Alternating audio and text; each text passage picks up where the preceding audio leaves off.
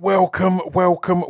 This is the Distraction Pieces podcast, episode 237, and it's a Halloween two-part special with a hell of a guest. You will already know who it is. I've been holding off. My Patreon crew will know who it is already because I told them a few weeks back. But yeah, I'm joined this week at long last by the one and only Liam Howlett for an incredibly rare, personal and in-depth two-part conversation. So yeah, I'm delighted that this one's come about. I mentioned Patreon there. I almost said who I'm collaborating with. Me and someone are releasing something today. I'm not going to tell you about it just yet because I promised the Patreon lot I'd give them a head start. So there's a good chance it'll sell out before anyone other than the Patreon lot know about it.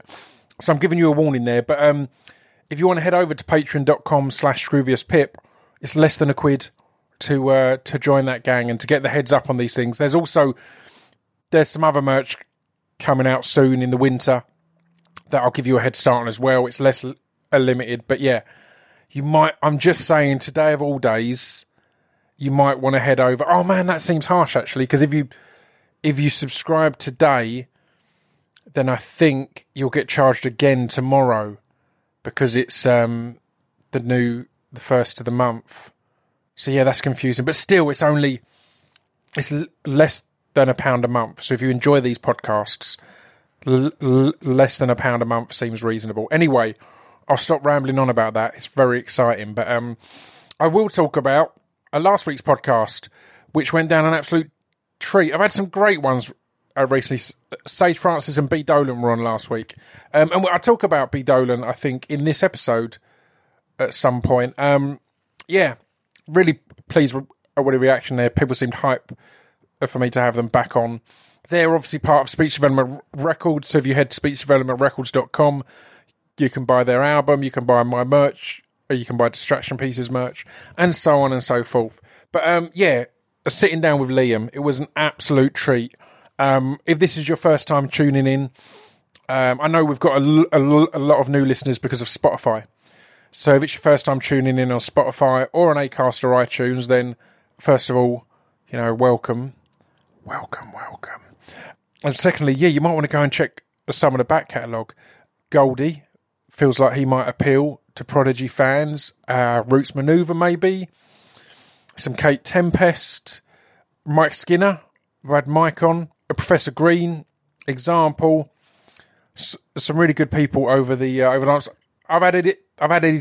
Oh, I can't speak. I've got a stuttering. If you are new, I've had Eddie Temple Morris on one of the early ones, and towards the end of that, he tells amazing stories of being on tour with the Prodigy.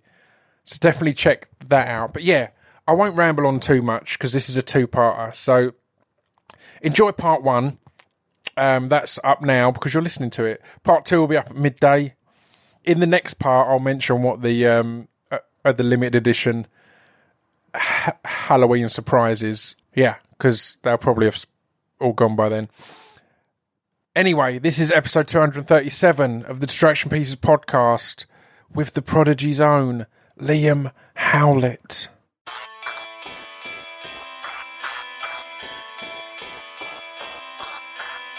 This piece of fiction is the intro to Distraction Pieces. This piece of fiction is the intro to Distraction Pieces. This piece of fiction is the intro to Distraction Pieces. This piece of fiction is the intro to Distraction Pieces. Let's just go. So I always do a backup now because out of the 230 odd I've done, I had one that didn't get the file corrupted and it broke my heart. I managed to go back and re-record it, but I was just heartbroken. I felt like an idiot. I felt like an amateur. Just I was watching it the whole time. It all recorded, and then I had a 3-hour drive afterwards, and I got to the hotel room, and the file was 10 seconds long, and I was like, "What the fuck, mate?" So that was grim. But yeah, I'm here today with Liam Howlett. How you doing, man? How you doing, man? Yeah, good. Yeah, I'm in good spirits. It's been a long time coming, right? Yeah. We've been going back and forth on this for a while. Every now and then I'll get an email off you. For a while, it's been a good few years. Yeah, man. Looking forward to it. And every now and then I'll get a nice email if there's an episode that you've particularly enjoyed. And they'll be like, that'll be my point to go, you're still welcome anytime, man. But again, as we were saying before we started rolling, it's timing, isn't it? You've got a new record and a new tour and all that kind of thing. That's the perfect time to have a proper conversation. The thing with me is I used to be able to sort of multitask and put the mind to doing different things, but I find now if I'm doing a record, that's all I can do. Do you know what I mean? I can't even go out to dinner with my mates. Do you know what I mean? I kind of like literally coming in here in the studio and just sitting here for like sometimes 18, 19 hours a day and loving it. Yeah. You know, and having to sleep on this couch when I need to. And that's the only way to get it done. And I think that's one of the reasons why this album was done so quick, this one I've just written, you know. Yeah. It's a great space, man. The art on the walls is amazing. It's kind of like an extension of my house, I guess. Yeah. You know? Yeah. All the bits that my wife sort of says, nah, you're not putting that in the house, they end up in here. It's too dark or moody or grim. You bring it in here, that's perfect. So how's it been this last... I mean, what you were saying there about getting that focus, I think that's a really important thing, and I think it's a thing that's getting overlooked in the music industry a bit now, because we've gone all digital and people are like, you don't need a label anymore. So, well, some artists need to just be the artist. They don't need to be worrying about every detail of a release or the build-up or the timing, all this kind of thing. Yeah. But sometimes you need other people there to go, well, here you go, let us deal with that and you deal with being... Yeah, it's kind of like leave me alone and I'll tell you when it's done. I hate there's nothing worse than like any kind of person that's record company based, whether sticking a timeline on something. But I mean, to be honest, all the pressure comes from myself, not really from anyone else. I don't really care about record labels and stuff, do you know what I mean? And I care about myself and the band when it comes to the music. Us three, you know. Yeah. You know. And it feels like you're enjoying being back in the cycle as such of touring, recording, because you obviously you've had long periods off from that, and then it feels like you've come back. And often when bands come back, you're like, oh, is it going to be a one-off thing? But it seems like you've all found your role and your stride and gone, right, this is exciting now. I want to. You're playing huge tours and you want to play new music there as well. It's the train you can't get off, really, but we don't want to. Do you know what I mean? It's like, you know, every time we kind of we always assess ourselves. Say, are we got something to give? You know, do we enjoy it? Do you know what I mean? And it kind of like all feeds from the music. I mean, from the start, if I've got ideas that I feel strong, then it's kind of like, okay, there's 4 or 5 ideas.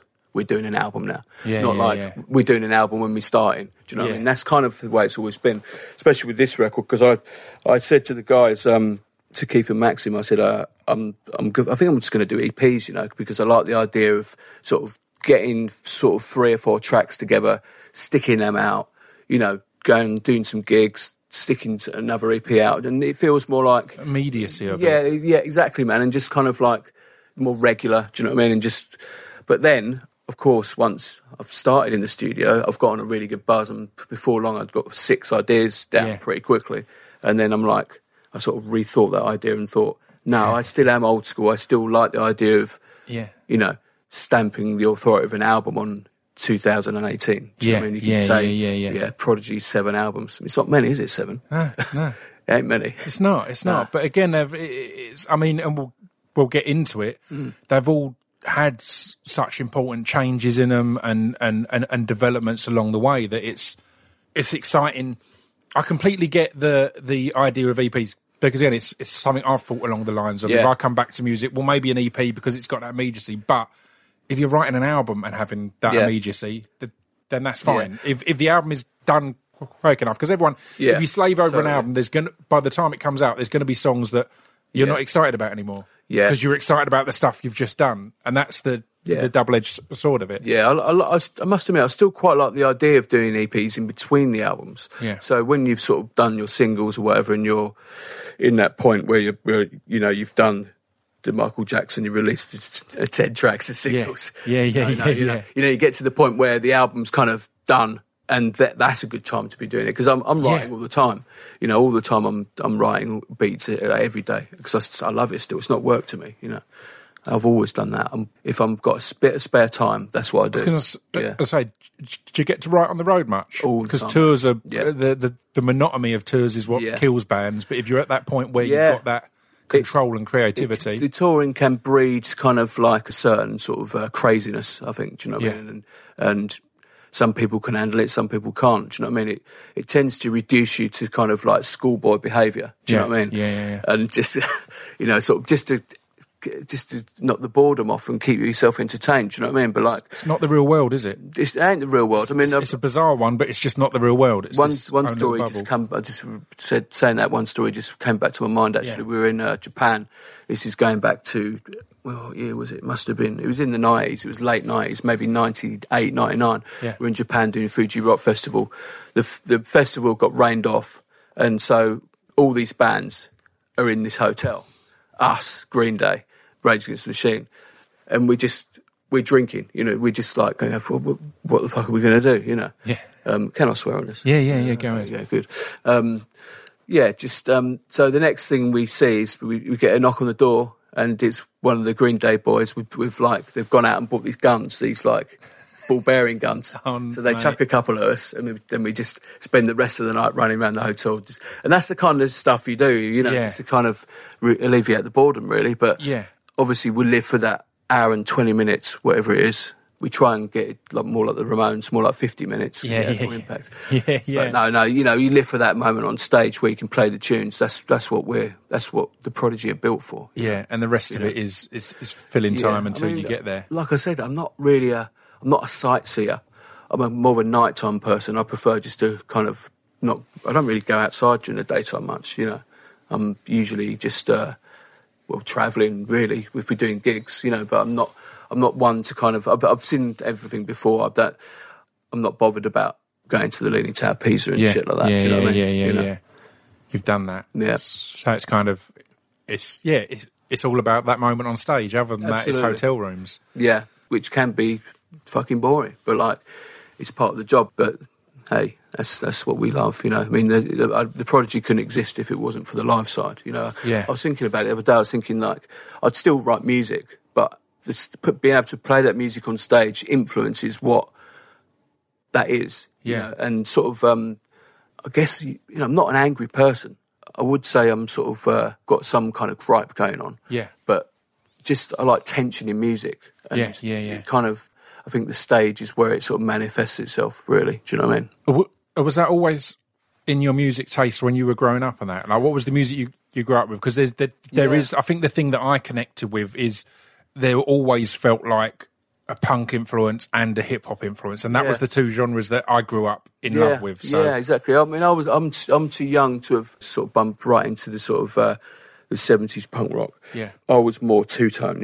This was going when I first got into music when I was really young. The two-tone thing was the thing I got into, and I think it was literally like my dad bought me a alarm clock radio, must have just picked up the first cassette he saw. Yeah. It happened to be Dance Crazed. It was a two-tone live album. Right. Basically, just got into that and I just loved the specials, and just remember just looking at the album cover and just thinking, yeah, man, I want to be in that gang. Do you know what I mean? Yeah. And I just like the fact that it was sort of multiracial as well. Yeah, in a way. Do you know what I mean? Completely. It was just really exciting and different, and I think from pretty young age, I kind of knew I wasn't into pop music. I could tell, Yeah. I was into music that had a kind of force behind it. Do you know what I mean? I get you. A bit of bollocks, Yeah, I love that. So how was that out in small town Essex? Because there's not going to be a burgeoning music scene. Also, growing up in Essex, I know in the 80s and 90s, it wasn't that multiracial either. That's Do you right. know what I mean? So that must have been a positive example to have that kind of tape to go, oh, right, this is a mixture. This isn't the white land that I live in. And of course, like when the two-tone when the two-tone thing exploded, it was about the fashion, and about the style, about the fashion, about the music, and obviously as a kid, you bump into these these bands performed on Top of the Pops, so you could see like the beat, the selector, and so it was, you're kind of drawn in by the style of it all and kind of the way they are. They're cool, Yeah. And so it's school, and I'm sure there's thousands of people that were trying to bend the rules, but like you'd see how far you can take the piss and go in with the stay press and the Fred Perry with a tie on, you know, and try and bend the rules to kind of do that. So that was kind of the first thing. And then when that sort of tapered off, sort of electro appeared. And I think when I heard Grandmaster Flash and the Wheels of Steel, that first tune, my friend was a DJ. He was just a sort of mobile DJ, and he played sort of jazz funk and Brothers Johnson and stuff like that. And then Grandmaster Flash released that tune, and it was like I just thought, he's made that out of other people's tunes, cutting them up on the turntables. I could do that. I just like then I started doing the pause button sort of stuff. Mate, I've got a weird story about that. There's a guy at my club night who he's the best DJ I've had. He's a DMC champ. His name's DJ Destruction. And he was on Mike Allen's LBC in a pause button mix contest against you. And he reckons that you came first and second and he came third. He reckons that you were under two different names, but he was definitely, he was just second. Behind you. I came first. Well, this is what happened. I borrowed my mate, this is the DJ guy, I borrowed his 4-track recorder, and I don't know why he had it, but I thought, I'm going to put it to use. I took it for a few days and just put together this little mix. And Mike Allen was it Capital? Yeah. Capital Rap Show. He was having I think CJ McIntosh was going to be the judge of it. He was the DJ. He was the judge of the thing. And basically, it was like the 3-minute mix. And I entered one mix under DJ Fame or something. And then I kind of thought, I don't know if I was really happy with that. And then so I entered another one under a different name, DJ ED. And come first and third. So amazing. So he came second place in there. So how was that though, to get that kind of, to have radio allowing you that outlet, I guess? Because again, I do believe in these small town Essex type things. You need those things that allow you to go, oh, this could be a thing. Yeah. This is possible. It's not just... Yeah, man. I mean, that was the first thing that happened to me, and this is all from a bedroom, and I was young still. I was like, how old was I? I must have been 15. I was still at school, I know that. Yeah, it was exciting, you know, and I didn't really think much more of it, but I mean, Mike Allen still owes me a pair of Adidas trainers that never turned up. I love that. So I think he died, unfortunately. I think he passed away, actually. Well, you have to inquire with the estate on these old trainers. But so what was the journey from pause button of mixes in your bedroom to essentially putting a rocket under the rave scene with Charlie and man, the and with XL, and obviously I've had Nick Hawkes on the podcast, and I had Richard Russell produce a track on my solo record. So XL are just an amazing thing, but it kind of, they stumbled upon some gold there, you know, an exciting moment, an explosion. They certainly didn't stumble on it. I stumbled into their office and forced it on them. Basically, I've kind of, this is what happened. I was into hip hop, and after going out a few times in London, lots of times, and just not really feeling it, and it was kind of a quite sort of a volatile sort of stage, and it was kind of like, I think Westwood, we were following Westwood around, and he did a gig in it might have been Lowestoft, I can't remember the exact thing, and after his set it turned into like an acid house party, right? And I just stood there on the balcony, and my mates were like, we're going to go, and I just thought, what is this, you know? I'm seeing something I've never seen before. It was like everyone's sort of communicating to each other on the dance floor, and it's gone from a kind of like a moodiness that was kind of always pretty heavy in the hip-hop jams, you know. And Essex was heavy, you know, without a doubt. You know, I mean, we'd spent all our youth all over Essex and into East London, and it was heavy, you know.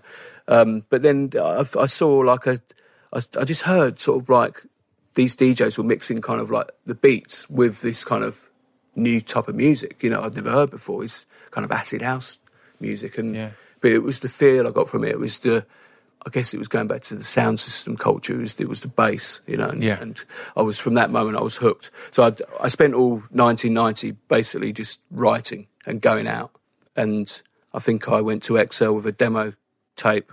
I phoned Nick up and said, I've got a demo, post it. No, I'm coming down. So I just drove down there. Amazing. Car full of the lads, you know, and drove down there, and basically, said, bosh, there it is, you know. listened to it, and I sat there while listening to it, and then I forgot about it, went back home.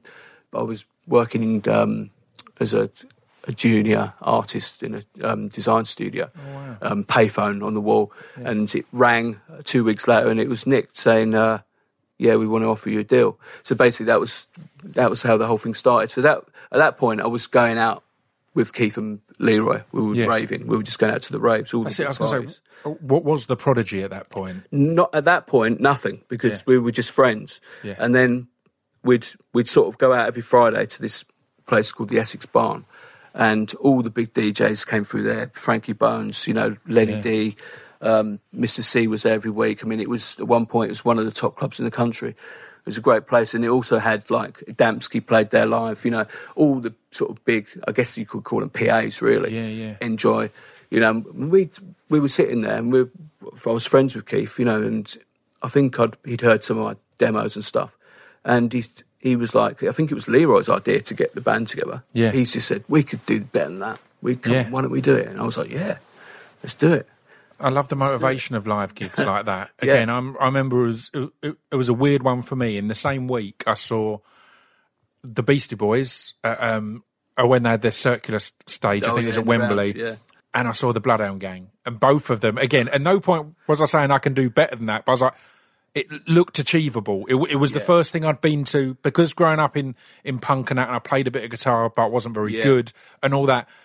Every band, it kind of felt, oh no, that's beyond me. And again, like working class Essex, you need all this equipment, you need this and that. They were the first ones I saw, and I was like, we could, like, with the greatest respect in the world, we could do something like that at the very least. And that's a huge motivation. In that way, it's really DIY, and that's what drew me towards it. I was the same as you. There was no access into music with a guitar. Yeah. So you've got to learn to play guitar for so many years, and I was lazy, I just kind of I like the immediacy of just this kind of making something out of nothing, looping a beat. Do you know what I mean?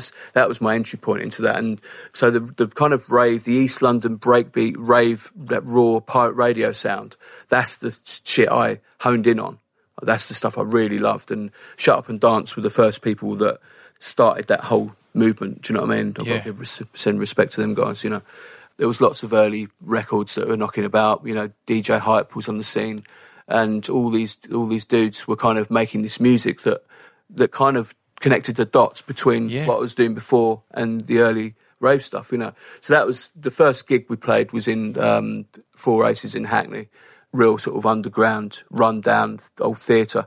I think it was an old reggae venue from the 80s. They used to put sound systems in there and stuff. Yeah. And then Friday night it turned into like this kind of this madhouse, just strobes and kind of just full on, just mayhim. We played that was the first gig, and then the guy Joe, he asked us back to play the Saturday. So then we're off. We haven't stopped since, literally. It's amazing. I mean, immediacy seemed like a key word there, because it was as soon as this started, it seemed to go absolutely mental. And I remember I used to take the chart shows off the radio and listen to it on my Walkman as I was doing my paper round. I'd live at the Yellow Advertiser, and I remember clearly the excitement of hearing everybody in the place in the charts. And I believe it got to number 2, and it was only because Freddie Mercury had just died, and they re-released Bohemian Rhapsody that kept off the number 1 spot. But it was that time that it seemed all of a sudden there was music that I'd never heard on chart shows before. I wouldn't have had access to as a younger kid. I'm a few years younger than you. As that young kid, I didn't have an option of going and finding this stuff. So whilst the charts aren't the be all and end all, in those days it was a fucking powerful a vessel for getting the music out there to people who wouldn't have been able to find it. Yeah, I mean, it was the fans that put it there. They brought the records. I mean, we furiously declined everything, because we were ravers. Being in the charts is the last thing we want to do. We were underground. Do you know what I mean?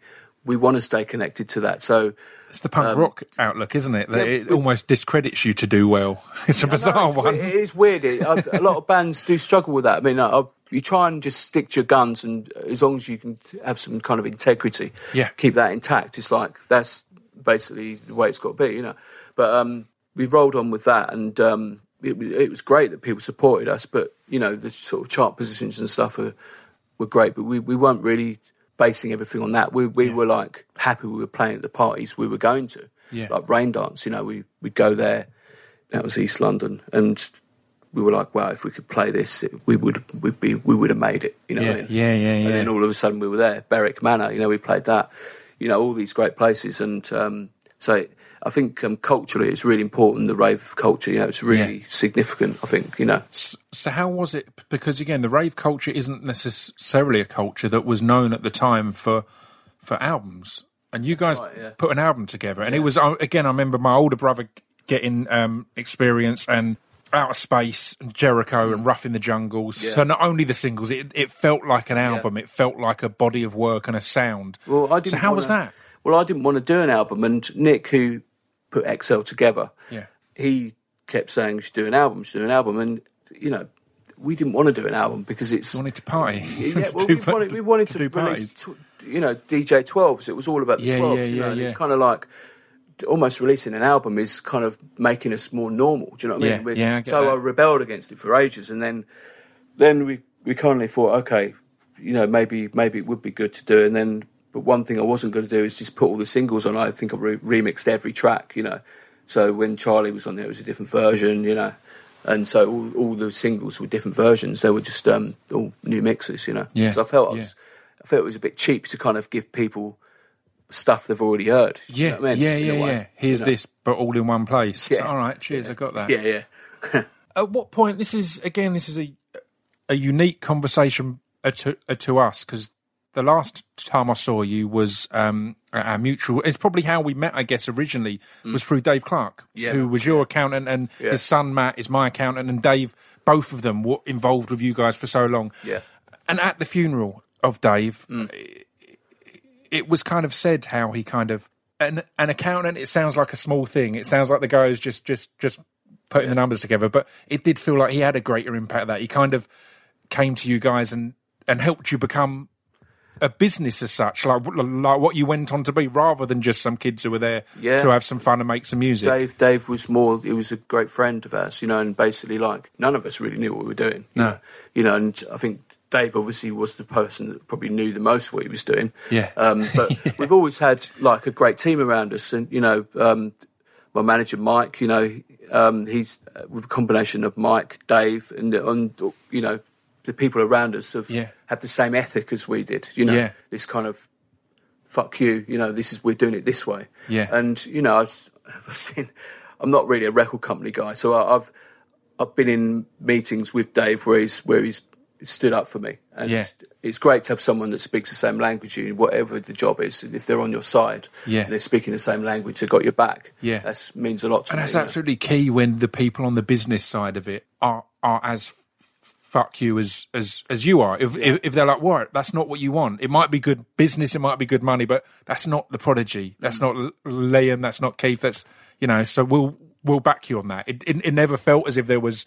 It seems that you picked a team really well, that they weren't necessarily ever going, I know you don't want to do this, but you probably should. It's like, no, we'll do it how we do it. Yeah, I mean, all the business stuff really was just taken care of. You know, I mean, we never really, there wasn't really really a plan as such. You know, I mean, it's kind of like, oh, well, I've got to pay tax, have I? Yeah. Well, when?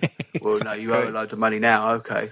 You know, so it's like, it was a bit like that. You know, none of us really, I mean, I was working as like that office junior, I said, you know. I think Keith was travelling around, Leroy was doing a bit of work here and there. And so it was the first proper job we've had. First regular income doing the band. And it wasn't really, it's not a job, you know what I mean? It's kind of like, it never once has felt like a job to me, you know, being in this band. Yeah. You know, it shouldn't ever, you know. I love that. So it's kind of like, when you talk about the business side, I've never really thought about it like that. Yeah. I just thought Dave is my friend. Yeah. He's looking after and shit. He's great, you know, and it's that's the kind of people you want around you. It's key, man, because again, Matt has been the exact same for me, and just he's meant I've not got in trouble numerous times because I don't think about any of that shit. I don't know about what tax.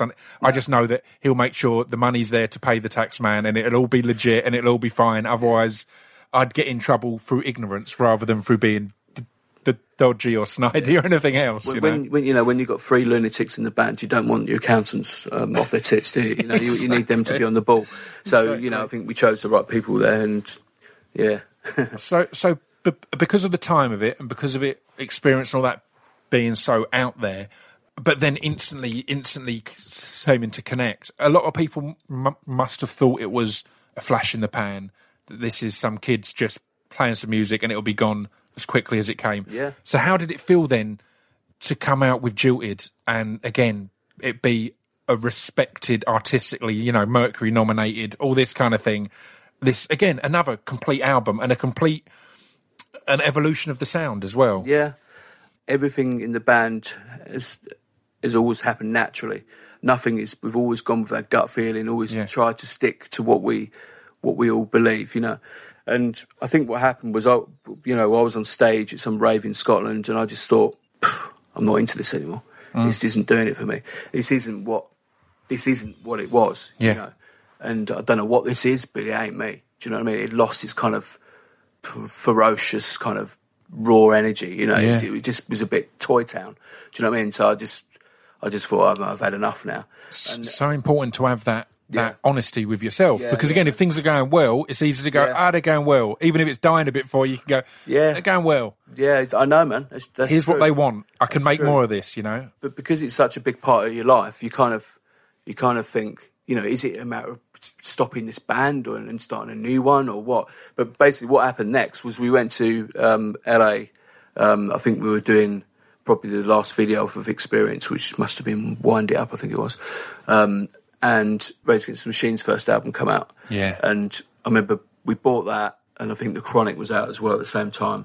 And we just played that solid for a week while we were there. And I came back just like, I think as well going to that trip to LA, we did a lot of stuff that week, just saw a lot of stuff. And it just really opened my eyes. And I think it was just a moment in time when I just flipped. Do you know what I mean? The mind had just opened to something else, Yeah. And I saw another way forward for us. And the rave scene had kind of like practically gone, and you got this criminal justice bill thing happening. Yeah, of course. And that kind of spurred on a kind of certain energy to write these new songs. Yeah. And I mean, I see it as a smooth transition. Some other people will look at the first and second album as kind of like completely different. Yeah. But when I look back now, I can kind of see its transition. Maybe it's because I was inside it. Yeah, but of course. Yeah, I remember every track on that album was kind of rebelling against something. Yeah. It would be like, Poison. Everyone was trying to write faster music. The drum and bass, the jungle music was getting ridiculous. It was touching 180 BPM and stuff like that. And so I thought, right, just let's bring the hip hop back. And so that track was I was really proud of that track when we did that. And as well, that was Maxim's first time he got on the mic and laid the vocals down. Yeah, of course. So that instantly felt like, right, we've got something that's a bit different here now. Yeah. We can keep what we had before, but we can retain that, but we can do this. And what we actually did, we went back to playing rock and roll venues. We played the Marquee, we went to unis and just started from ground 1-0 on the live side again. Yeah. And people just came to see us. And again, it's beautiful there. You've got on the wall there, fuck this and fuck that, a Johnny Rotten at his best. Yeah. And the thing that was key about the punk era at that time was that it wasn't just about let's get our anger out by playing as fast as possible. Every time I put on a Pistols album or Clash, half their stuff, it's slower than I remember it. Yeah, it's slower than I remember it. Exactly that. It's that controlled anger. Yeah. And that's an important thing there, that the rave scene was at a point where it was like, right, we need to just go faster. We need to go faster. And someone turned around and went, no, we need to go harder. It's not about faster, it's about going harder. And that's what you guys did. You kind of came out. And it was at that point as well that whilst you'd done videos previously, it felt with Jilted, you started to find your look and your style and the direction that you were going to go with that. No Good being just this beast of a video, just dark and grimy and exciting. I would say we were talking about the two-tone culture earlier, which, the style of that and how smart people used to look. Obviously, that was really connected to fashion and style. There wasn't particularly any fashion and style connected to the rave era as such. Do you know what I mean? Or any particular style as such. So obviously, like at that time, we just rolled around in baggy tracksuit bottoms and weren't. But when the second album, you know, because I think it is important how you look. You know, any band wants to try and look something. You know, it's really important. I don't understand bands who can't be bothered with album sleeves or artwork, and they're not into the whole thing of it. I think it's all important. Do you know what I mean? It's all part of that initial impact. I always remember chatting with Sage Francis and B. Dolan when they were over, and they were saying that a few guys on Strange Famous on their label in America, they'd kind of taken aside and said, your live performance is great, but you're walking on stage wrong. And that sounds really small and stupid, but that's a massive part of it. That first view of you, that first impact is a huge thing. So if you're just kind of slumping out there, it's like, no, you need to be, you need to know how the show's starting, because it is all of that. And equally, an album cover can set the tone for how you hear that record. Absolutely. If you're looking at it and like, oh, this feels exciting or it feels dangerous, then you've started the job there, you know? Yeah, I agree with you, man. I mean, moving forwards quickly to when I wrote Invaders album, which was 3 albums back now. Yeah. We had the cover really early on. Yeah. And I just put that on the wall, and just that image of that sort of airship thing. Yeah. Was like some kind of spaceship landing. I don't know. It had a certain. It helped with the music, you know, just to be able to look at that image and kind of soundtrack it. Do you know what I mean? Yeah, completely. And so I know what you're saying with that. I mean, with Jilted, it was it's not one of my favourite covers. I kind of look back at it now and I go, no, I guess you're always a bit kind of. It's easy to sort of look back and stuff and pick it apart. Completely. But I do it all the time. I posted all our album covers the other day, and our second album, I was like, I loved it at the time, but it does nothing for me now. It's got everything else. It tells me something about that time. That one, it felt like we've gone, oh, we're a professional band now. We need to have a professional looking album cover. Yeah. It's like, all right, well, what does that mean? Yeah. No, I know. So how was it? I mean, you spoke about the kind of the transition and the build, and you feeling it was a natural transition rather than anything jarring. Absolutely. Going on to the next album, you started to build a band, and you started to build a live band and all that kind of thing. That kind of started at Jilted, really, because I recorded some guitars and was experimenting with bringing those into the set and kind of type of thing. And so, first of all, we had the guitarist. We wasn't sure whether we liked it or not, do you know what I mean? But we eventually liked it when we got it right. I think it was a hard thing to get right at the beginning. But I went to my mate's band, Serious Problem, and grabbed their guitarist at some point for some level of time. And I remember it being all the hype around our area of like, it's going to join the Prodigy. Like this is this huge thing. I don't know. I know Stu Whiffen, who was the front man of Serious Problem, Richard, but no, I think it is Richard. Yeah, he was a good guy. Yeah, we tried loads of people out. In Serious Problem, he dressed up as like a priest or some shit, and it was just had this like this over the top look. But great. Yeah. But how was that to kind of... You got his number. Like, how was that to put things together and to move things about and go... Because, again, it's one thing starting a band when there's no eyes on you. I was talking about this to a mate of mine, Polar Bear, the other day. I was saying, if I ever come back to playing live, it'll take a lot of practice because I felt I got good. And generally, you get to be shit at the period when no one's looking at you. Like when you've got audiences of 4 or 5 people, that's when you get to be shit. By the time you've got thousands, you've been doing it a long time, you've got really fucking good. Yeah. How was that? Because you're having to put that together when you've already got eyes on you and you don't know how it's going to be yet. You've not added a drummer or a guitarist or whatever else. Well, we added... The way we did the drums was we always knew we weren't going to use the drummer as a normal band uses a drummer. Yeah. Because the power of the music and the foundation in the music is the drums and the bass from the Prodigy, you know. That has to come from me. Yeah. You know, so the way we'd integrated the drummer into the set, I mean, this might sound a bit boring, but like basically, you know, we'd EQ the bottom out of the drum kit, so you get the high-end excitement in the snare. Right, so all the bottom end comes from me, the bass. That's perfect. And we just found a pocket where it just works and gave it a live feel. So when he's playing to the is played into the click and the drum machine, it kind of just adds the extra thing on top. And we've experimented lots of ways to play this music live, and I think we all agree we finally found the perfect way to do it in around. It might sound crazy, in around 2005. Right. It's that far in. Yeah. I think the technology wasn't there for us to be able to.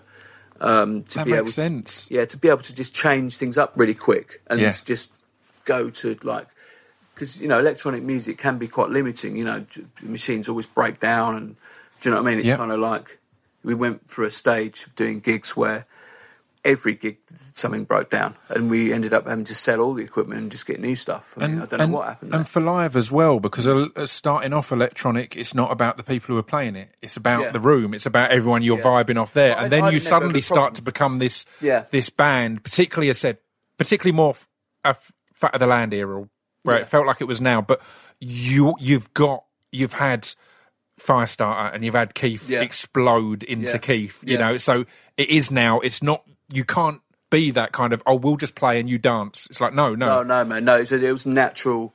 It was a natural progression into that, and also I think people like to sort of put you in pigeonholes. They like to be able to know what you're.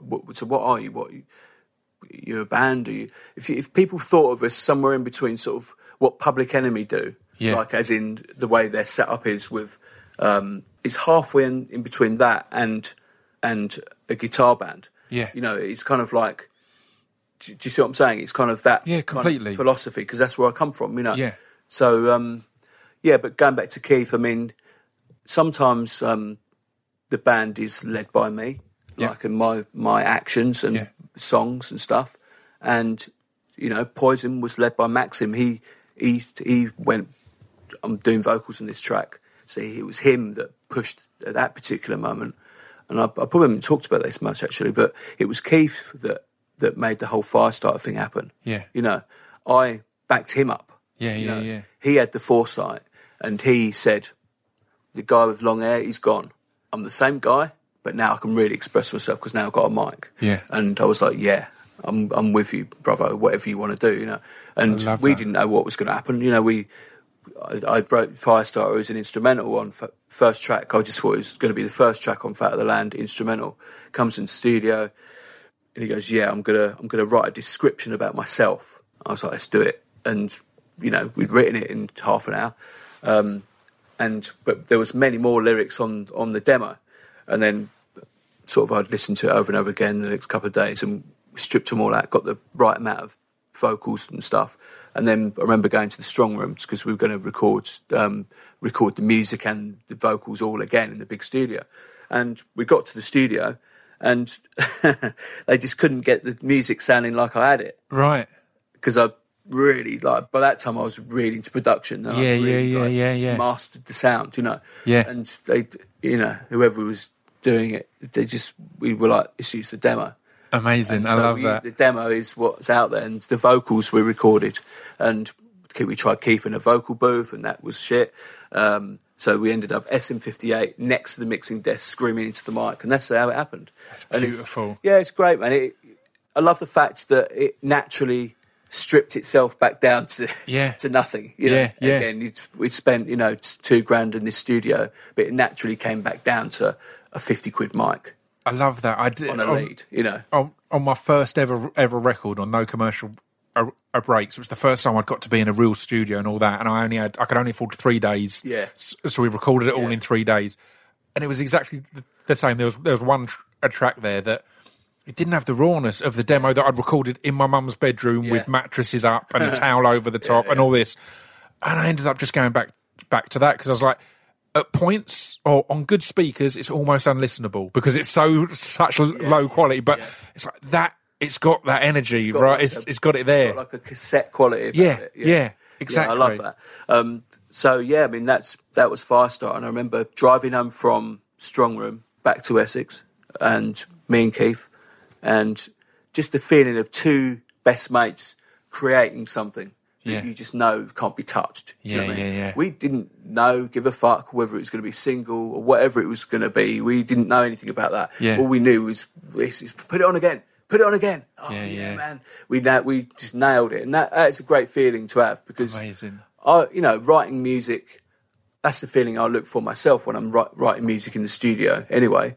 But to have that I had it with Maxim when we did Poison, and then to have it with Keith again with that like that. So that was great, a great feeling. That's it. I was going to say, like, how is that when you've been the leader and your mates are stepping up for the first time and you're supporting them, but then they fucking knock it out the park? Like, how rewarding is that? Because again, there must be a level of, well, I'll back you, but it may or may not work. Like, you don't know until that point. But Poison is a prime example of that. That he just stepped up and made a stone cold classic. We never doubted ourselves ever, because we knew it would work.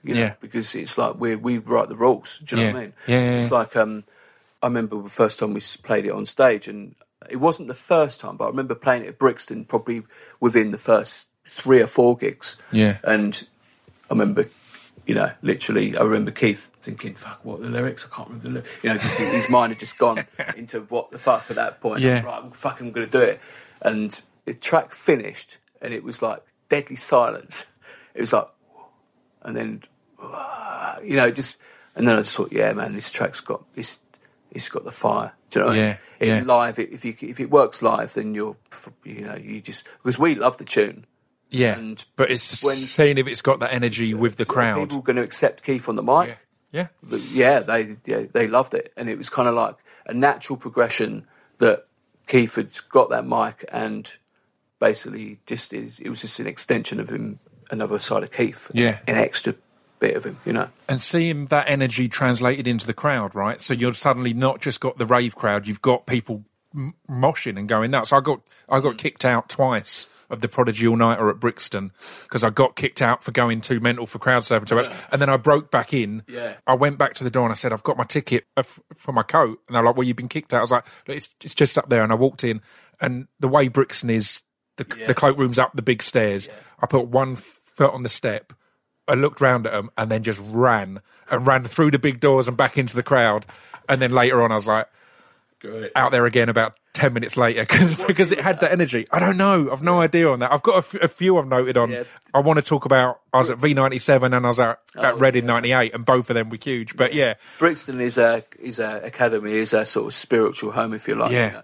I think the guy told us we played it the most times out of any band, which we were proud of. It might not mean anything to anyone else, but we like that. It's like, oh, really? Wow, that's a nice sort of statistic in the book.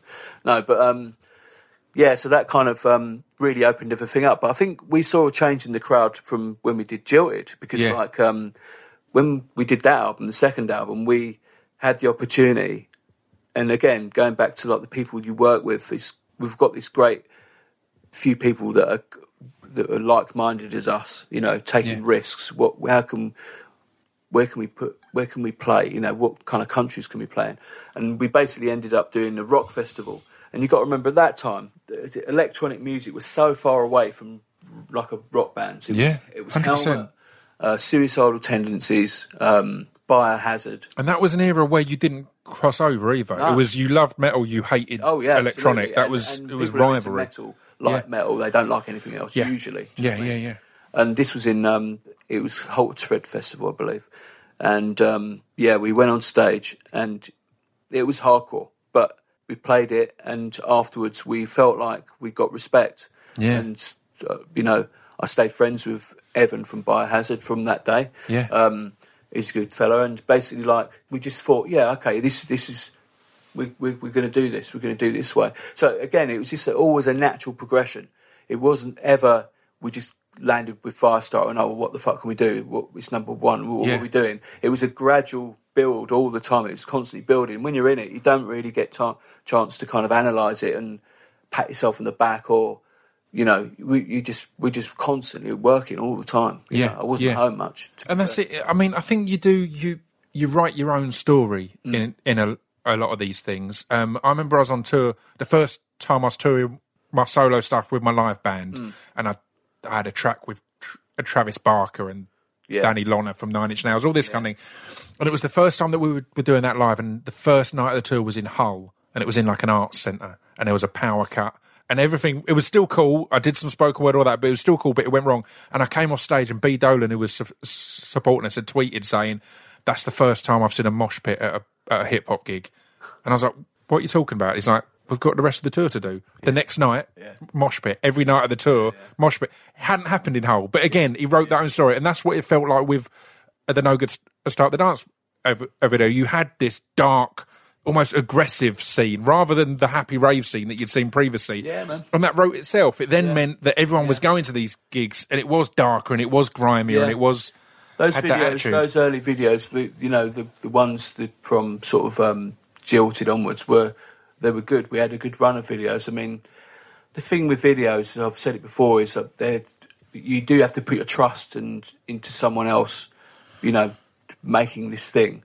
It's a visual connection and you do your best to, you know, to talk to the director and kind of put the idea, understand what he's doing, and try and say, is that right? And put some of yourself in it. But it is the one area that I don't really like, you know, because it's kind of, I guess I am a control freak. I realise that now. Do you know what I mean? And it's like, basically, you have to really take a bit of a leap of faith. And we've got, we've been to like 5 videos because I didn't like them. Oh, really? And they were expensive videos back then. And it's like, nah. There was the Firestarter video. There was one before. Because that went off. That was the second video we made for it. Oh, really? Black and white one. And the reason why it's black and white is because we spent all the money on the first one, which was shit. That's mind-blowing. I met a director in Europe, like I think it was MTV Awards ceremony or something, and I kind of liked what he did, and so we got him to do the Firestarter video, and he delivered it, and I was like, nah, man, that isn't capturing what Keith we've created. Yeah. You know? And so we shelved it, you know, it was like $100,000 or something, and went back to XL and said, listen, forget about that video. I said, we won't have a video. Yeah. And they're like, well, we need a video. So I basically, I spoke to Walter, who had made the No Good video, Poison, Voodoo People, all those great videos. I rang him up and said, shit, man, I said, I need your help here, you know. I said, we haven't got any money, but, you know, can you help us out and do this video? And it's just the fact that he was so creative. I remember driving to the shoot. It's black and white because we spent all the budget. Yeah. And we're on the way. This is typical of us, though, because everything happens spontaneously. Like, Keith's like, whoa, stop the car. Pulled over, ran into a shop, come out with the Stars and Stripes jumper, put it on the way to the video shoot. You know. You know, and then, that's you know, mad. basically you're like, where the fuck are we going? He's like, oh, yeah, we've managed to get into, like, Aldwych tube station, disused station. Yeah. Went down there and just, it was just, I mean, that was another good moment because, you know, when you're doing videos, you know, I don't particularly like doing them, but Keith made that video. You know, his energy and his sort of belief in himself, which, like I say, for various parts of the band, all 3 of us have stepped up, which is great, I think, you know. Yeah, completely. And again, it caused a stir. It had people saying it was scary, that they didn't want it on TV, that it was scaring their kids and stuff like that. People just don't know how to express themselves. That's got to be music to your ears. Although, right, when Wallies are getting fired up over something, you know that's just going to be like, right, we're doing something right. We're doing something that's pushing it. Yeah, I don't even think you think like that. You just think, whatever, you know, and you get on with it. You know, I don't remember really having any thought or listening to what other people had to say about it because we were so on what we were doing and sure of the way we were doing it that we never really listened to it. We didn't really listen to the record company, you know. But Richard from XL was always great. You know, I mean, Nick had left XL, I believe, after the first album. Yeah. He'd started another label. When Richard took over, you know, me and Rich were really tight. He's a great guy. And what I like about Richard is he takes risks. You know, he was almost like another member of the band. We respected him. Do you know what I mean? Yeah. And he was like, of course we're fucking going to do that. That's what we're going to do, you know. And it's like, without any, just ballsy risks. And like, those are the types of people we like to work with. And, you know, basically, great. It just, that was Fat of the Land. But the funny thing was Firestarter came out, I believe, was it 96? I think it was 96, possibly 95. I can't remember actually, but it was a year later that the album came out. So it was a whole year. Yeah, which is crazy, really. Yeah, it's mad to have this big single and not immediately go, we need to follow it up. Quick. Nothing though, not even another single. It was literally like Breathe. We were playing Breathe live, and Richard said, "I reckon that could be a good single." That, you know, and so again, we weren't even thinking about it. It was just another track we were playing live, and then eventually, you know, that came out, and then you were into Fat of the Land, and that's when it really fucking went mad. Yeah. That was really chaos from there onwards, really. Those, like, that back end of the 90s, it was just like, we didn't stop, man. Do you know what I mean? And we headed into serious burnout. End of 99, rolling into 2000, I think we'd all had enough. Well, that was it. For me as a fan, I saw you at V97, and again, that was just a filled full of people losing their shit. It was really it was just like an electrical storm happening. Yeah. It was all just the energy of nature and of the band and of the crowd was just all at one. We felt as well with that gig. I mean, I've lived in London for years now, but we felt that it was kind of like a homecoming gig in a way. Do you know what I mean? So we owned it. Yeah. It was like, you know, it was that was a great gig. I won't forget that. You know? Yeah. So I mean, we spoke just now of ignoring what other people think and what other people say. And one of the other gigs I saw you at was a Reading 98. Yeah. And that was where the Beastie Boys had requested that you didn't play Smack My Bitch Up. Sure. And Maxim came on the mic like a monster and kind of, you know, it was all expressed that you do what you want kind of thing. Yeah. How was that? How discussed was that beforehand? How in the moment was that? How much consideration was given? We had a little off with them backstage. Yeah. No fists, just a big row. Yeah. Ad Rock rang me. I mean, this story's old now, isn't it? Everyone probably knows. But, you know, Ad Rock rang me at my house the night before. Right. And I was like, first of all, how'd you get my number? Yeah, you know what I mean? yeah. And we're talking about a guy who I respect. You know, I was into the Beastie Boys, so it's kind of a weird phone call to be having. Yeah. Because I'm reassessing what are you about? Yeah. Do you know what I mean? I know what I'm about. Yeah. What are you about? Yeah. And why are you telling me what I can do? Do you know what I mean? Yeah. And so it was a kind of weird, it's a very unusual sort of situation to be in, really. And I knew once I told Keith, he'll be like, where the fuck are they? Do you know what I mean? Of course. So, you know, it's kind of like, I had a bit more of a jovial sort of thing. I think I said to Ad Rock on the phone, all right, I'll play it twice for you then. And then hung up, and that was that. Whereas Keith was more angry about it, do you know what I mean? And I was just like, fuck them, you know, this is England, mate. Do you know what I mean? We'll do what we want. And the other funny thing was that I sampled them on that Fat of the Land album. They were on the album. So that made me laugh, really, in the background, you know. It's kind of a crazy one. Well, I mean, I'll continue on. I haven't even asked how much time we've got. Are you in any rush? No, or can mate, we kind of go through it? Let's go through, because I wanted to, obviously we will get to the new record and tours on that, but I was like, that's right, as long as I can take my time. But totally. So around the time it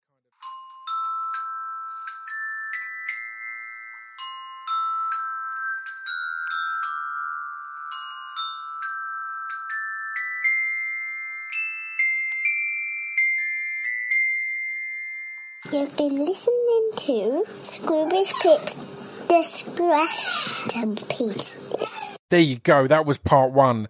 As you will have heard, I got to the hour mark. Any regular listeners find it hilarious that I tend to mention when we're at the hour mark and wrap up. I don't know why. It's a fine thing to say.